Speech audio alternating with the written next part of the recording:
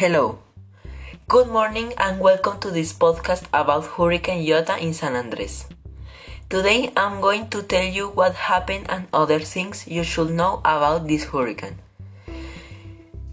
In Monday, November 16 at 5 o'clock in the afternoon, there was no news from Providencia. The last communication with the island had been at 4 o'clock in the morning, when Hurricane Iota, a Category 5 hurricane, hit the island with more force. After more than 12 hours of uncertainty about the fate of 5,600 inhabitants of this Colombian municipality in the middle of the Caribbean, it was confirmed after an overflight that this small paradise had been devastated by winds of more than 230 kilometers per hour. Little by little, and in spite of the limitations of the communication, it took more than 20 days to be restored, as well as electricity. The magnitude of what had happened became known. 4 people died, among them a man who was found 15 days later stuffed in an old refrigerator of a boat in which he had taken refuge.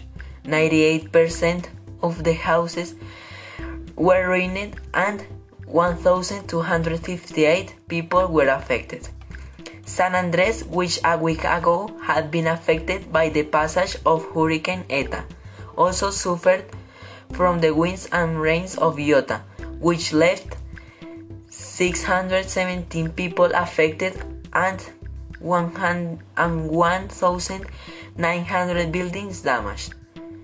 950 had slight damage, 570 moderate, 304 severe, and 76 total collapse. The hurricanes coincide with the La Niña phenomenon, which left dozens of municipalities underwater between the end of October and November. More than 77,000 of families affected and at least 42 dead. The most affected departments were Antioquia, Norte de Santander, Cundinamarca, Santander,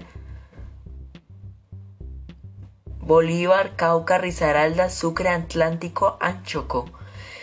These are where most of the 344 municipalities with the greatest problems are located. Among the most critical cases is Chocó, where 17 of its 30 municipalities were affected by the rains.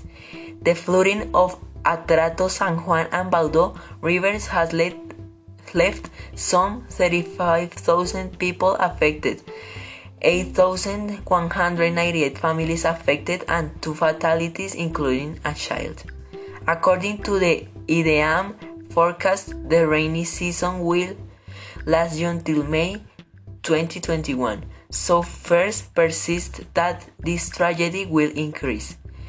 In the meantime, despite the solidarity of Colombians and the efforts of the government, thousands of victims who lost everything both in the Caribbean and inland are still waiting for help to start again.